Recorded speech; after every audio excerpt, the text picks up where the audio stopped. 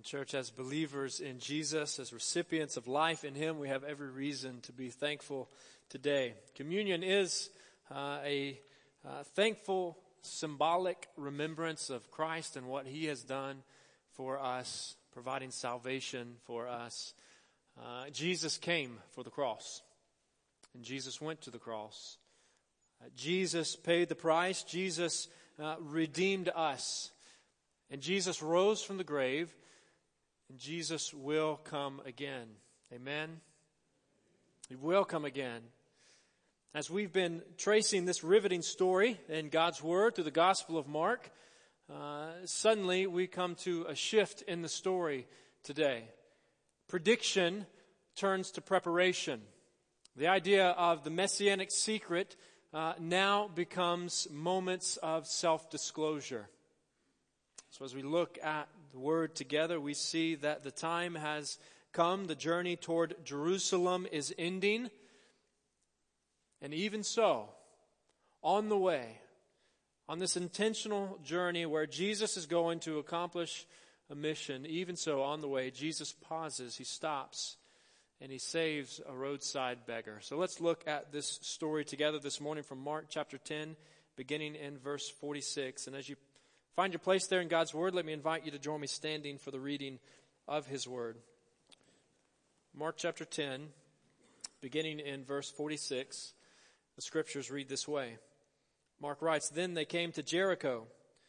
As Jesus and His disciples, together with a large crowd, were leaving the city, a blind man, Bartimaeus, which means son of Timaeus, was sitting by the roadside begging. When he heard that it was Jesus of Nazareth, he began to shout, 'Jesus, Son of David, have mercy on me.' Many rebuked him and told him to be quiet, but he shouted all the more, 'Son of David, have mercy on me.' Jesus stopped and said, 'Call him.' So they called to the blind man, 'Cheer up, on your feet, he's calling you.' Throwing his cloak aside, he jumped to his feet and came to Jesus. 'What do you want me to do for you?' Jesus asked him. The blind man said, 'Rabbi, I want to see.' 'Go,' said Jesus, 'your faith has healed you.' Immediately he received his sight and followed Jesus along the road."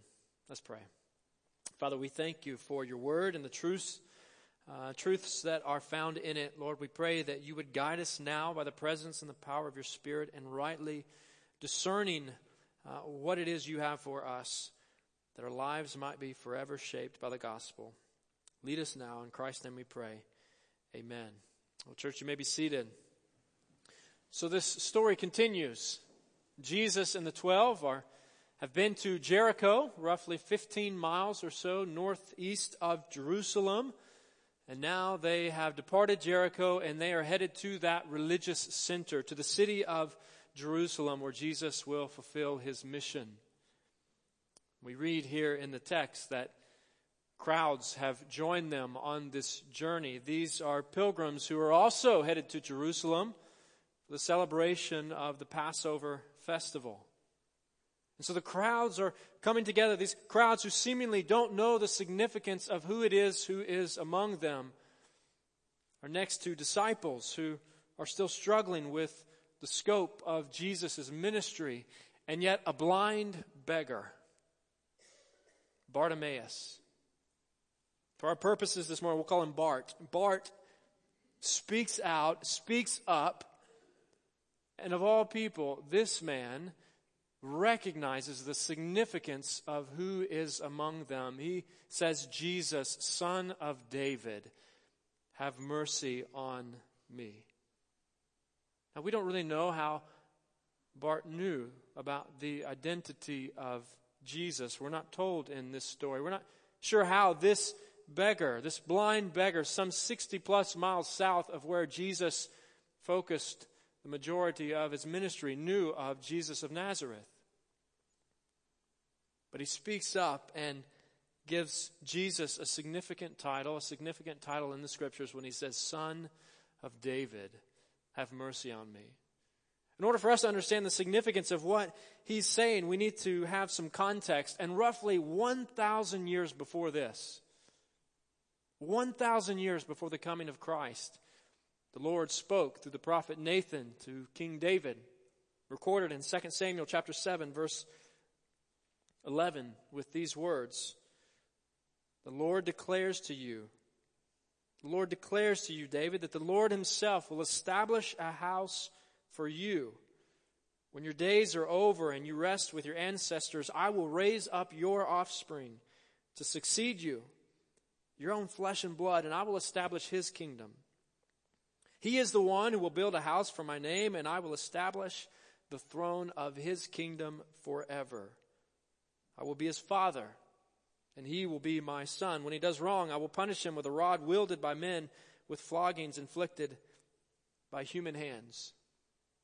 So here, a word from the Lord through his prophet comes to King David, a young ruler, only the second king of Israel. Remember, the first king, Saul, was a wicked king and was removed from the throne, and God anointed David to assume the throne. And here the prophet speaks a word from the Lord to David and says, "David, your descendants will always be on the throne. Your kingdom is going to last for forever and ever."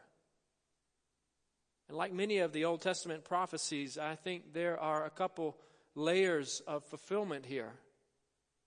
For indeed, David did have a son, Solomon, who assumed the throne after him, one who built a temple, a house for the name of the Lord. But as time passed, as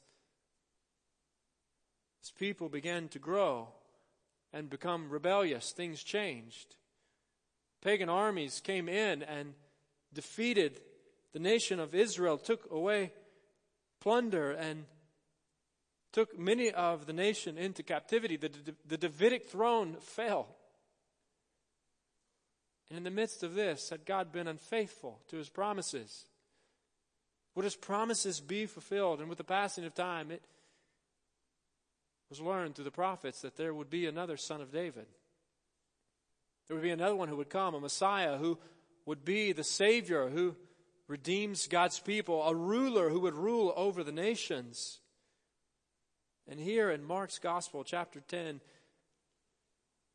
blind Bart speaks up and he says, "Son of David, have mercy on me." In other words, he says, Jesus is the fulfillment of this prophecy. He is the Son of David. He is the Messiah.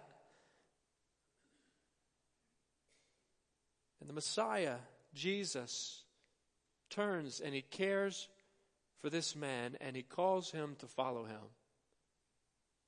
Indeed, the Messiah cares for and calls all to follow him. The Messiah, Jesus the Christ, he is one who cares for and calls all to come and follow him. The Messiah is here. The time has come. He's been here in this story for a little while, but up until now, his identity has been somewhat concealed. In fact, he's even instructed his disciples from time to time not to declare his identity publicly, for his time had not yet come. Now his time has come. The event that God planned before the creation of the world is about to unfold. The event that will alter the course of human history, that will forever change countless eternal destinies, is now going to happen. There is no more time for secrets. This is God's time to save. And he will save, paying the ransom for many.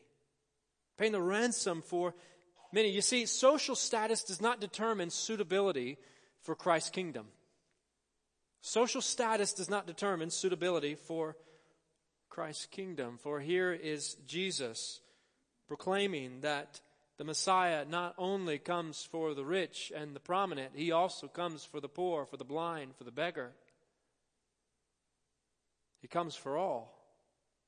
Like a stoplight on a morning commute, the crowds understand Bartimaeus' request to be an interruption. He's a social outcast. He is socially insignificant, and yet Jesus once again reveals that the values of his kingdom are not the values of the world. He declares that He has come to engage both the rich young ruler and the blind beggar. Messiah cares for and calls all to follow him. So when it comes to your spiritual condition, when it comes to my spiritual condition, let's not trust our heritage or our position. Do not trust your heritage or your position. Montague, Capulet, Jones, Von, German, these things don't matter. These things do not save us. Jesus, in essence, says it doesn't matter who you are or where you come from or what you have. Come follow me. You need me. The cross is for you. Messiah cares for and calls all to follow him. Listen to these piercing words from God through the Apostle Paul, recorded in Ephesians chapter 2, verses 1 and following. Paul writes, under the guidance of the Spirit, to the church in Ephesus, characterized by both Jews and Gentiles, characterized by both rich and poor. He writes to believers and he says this, he says, as for you, you were dead in your transgressions and sins in which you used to live, when you followed the ways of this world and of the ruler of the kingdom of the air, the Spirit who is now at work in those who are disobedient. All of us, he writes, all of us also lived among them at one time, gratifying the cravings of our flesh and following its desires and thoughts. Like the rest, we were by nature deserving of wrath. In other words, all of us, it doesn't matter who you are now or where you come from, all of us at one time who are now believers and followers of Jesus, were at one time unbelievers, dead in our sins, deserving of the wrath of God. Verse 4, but because of his great love for us, God, who is rich in mercy, made us alive with Christ. Even when we were dead in transgressions, it is by grace you have been saved. In other words, the Scriptures declare that apart from Jesus, all of us stand condemned. But by the cross, all of us have life. Life in him. God saves. And he saves all types of folk. So let's resist attempts to judge the suitability of others. Let's not trust in our own position or heritage. And likewise, let's resist attempts to judge the suitability of anyone else for hearing or responding to the message of the gospel. Here the crowds and perhaps even his disciples judge the suitability of this beggar. Seeing him as an interruption, Jesus comes saying, there are no likely candidates to respond to this message. Remember, Jesus told a story in Mark's gospel, a parable recorded in chapter 4, the parable of the sower. And in that story, he said in verse 3 of chapter 4, listen, a farmer went out to sow some seed. And he goes on and he explains what happened. Then he gives an interpretation of this story. He says the farmer is the one who proclaims the message of God, the message of the gospel. The seed stands for the message, and the soil stands for different types of responses to the gospel. Whereas for the hearts of different types of listeners, hearers of this particular message. And in this parable, Jesus doesn't say, first test the soil. He doesn't say, get out your tools and contraptions and test the pH and see if the conditions are good. No, he says, scatter the seed. There are no likely candidates to respond to the message of the gospel. There are none deserving to be part of Christ's kingdom. So let's resist attempts to judge the suitability of others. Interestingly, in Mark's gospel, this is the last recorded healing miracle for Mark. There's still 6 chapters left in this story, and the last recorded healing miracle suggesting that the focus is about to shift elsewhere. That there's something else that Jesus is going to do. He is on his way to the cross to heal souls. You see, Jesus is most interested in our spiritual salvation. He is most interested in our spiritual salvation. Jesus comes and certainly does display care and compassion on the hurting. He comes and he cares for and is compassionate on Bart, but as we've seen before, this is not the primary reason that Jesus came. If this was the extent of his ministry, if he simply came to heal those who are hurting physically, then we would look back and perhaps applaud his valiant effort, but we would have to conclude that he failed to fulfill that endeavor. For many, blind are still blind. Mute are still mute. Deaf are still deaf. The lame are still lame. Many of the sick continue to grow sicker. But Jesus had a different perspective in mind. He had a different mission in mind. And here Bart looks to Jesus and displays faith in Jesus. And he says in verse 50, he says, "Jesus, have mercy on me."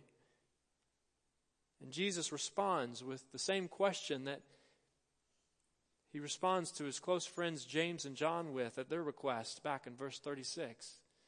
Verse 36 and now verse 51, same question. Jesus says, What do you want me to do for you? What do you want me to do for you? I want to see, he says. Help me see. I want to see. And Jesus, in essence, responds and says, you will see. You will see because you are already seeing who it is who can heal you. You are already seeing who it is that saves. Eyes to see and ears to hear the truth. And church, like this blind beggar, we too need to see Jesus. We need to see Jesus. Have you seen Jesus? Can you see Jesus? Are you seeing Jesus? See the plan of God unfolding through his written word.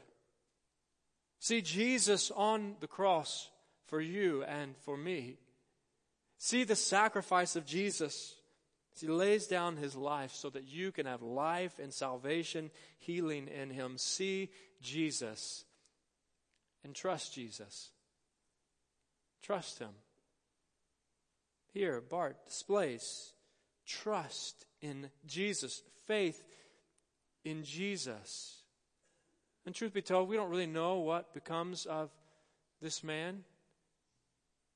But I like to think that he also gained spiritual sight that day as well. The kind of sight that we sing about in our beloved hymn. Amazing grace, how sweet the sound that saved a wretch like me.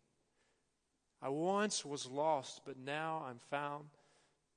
Was blind, but now I see.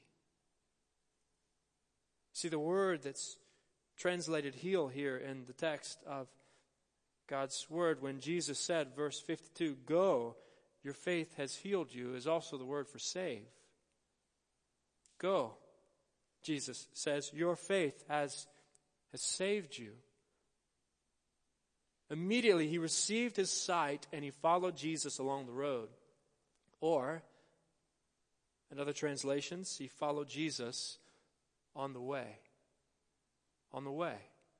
Same phrase that Jesus has used multiple times in this portion of the gospel to emphasize the way of the cross, the way of discipleship, the way of knowing and following him. Key words, follow and way when it comes to discipleship. Bart follows him. You see, the Messiah cares for and calls all to follow him. The scriptures say it this way in Ephesians chapter 2, verse 8, for it is by grace you have been saved through faith. This is not from yourselves. It is the gift of God.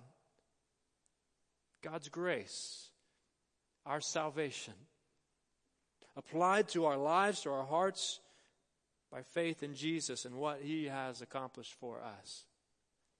Church, as we've been journeying through Mark's gospel, I hope that we are seeing that Mark carefully calculates his words.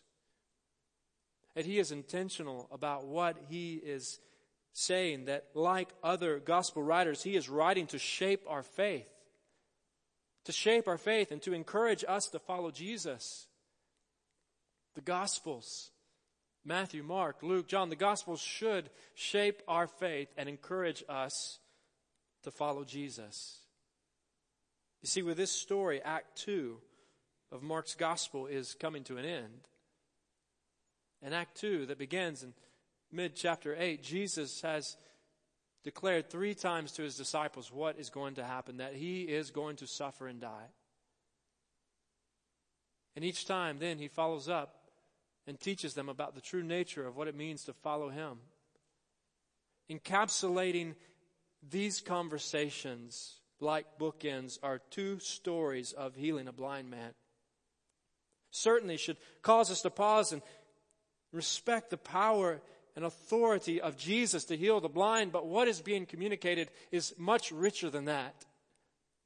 For Jesus is declaring, Mark is declaring that all who want to know and follow Jesus must see Jesus, must have spiritual sight in him. Eyes to see and ears to hear the truth. You see, soon the 12 would understand where Jesus is going. Soon they would recognize what his kingdom is all about. Soon they would see him in all his glory. Church, may we join them and countless Christians throughout the ages and be shaped by the message of the gospel. Be shaped by stories like Jesus healing Bartimaeus and others and calling them to follow him. For we are God's handiwork, Ephesians 2:10. We are God's handiwork, created in Christ Jesus to do good works, which God prepared in advance for us to do. A life that overflows from the gospel of Jesus. A life that's been gripped by the grace of Christ that seeks to live for him and for his glory. So church, may we live for him now and forevermore. As we join blind Bart in expressing our faith in Jesus. Express your faith in Christ. Let's express our faith in Christ. Let's read his story and other stories of the gospel and be encouraged to live for and follow Jesus Christ, the Son of God, the Messiah and Savior of the world. You see, my name is not written in the book, this book. But because I've trusted in Jesus, my name is written in another book, his book. I'm one of his. Have you trusted Jesus? Are you trusting Jesus? Do you see Jesus? Are you longing for his return? Is your life characterized by love and joy and peace and patience and other fruit of the Spirit that overflow from walking with Jesus Christ? Are you gathering consistently with God's people to declare his praises? Are you sharing this message of grace with all you encounter? Let's express our faith in Christ so that others might also look at our lives and be encouraged to follow Jesus. The Messiah cares for and calls all to follow him. Are you following him? Let's pray. Father, we pray that we would be faithful followers of Jesus.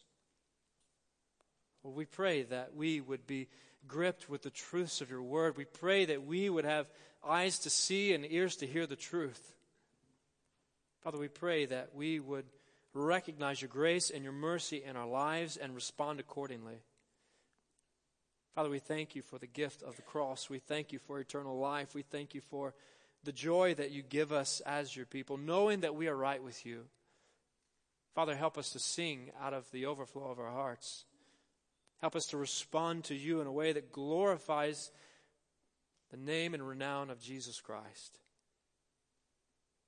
Father, I pray that if there are those among us gathered today who do not follow Jesus, that they would come to know and follow Jesus today.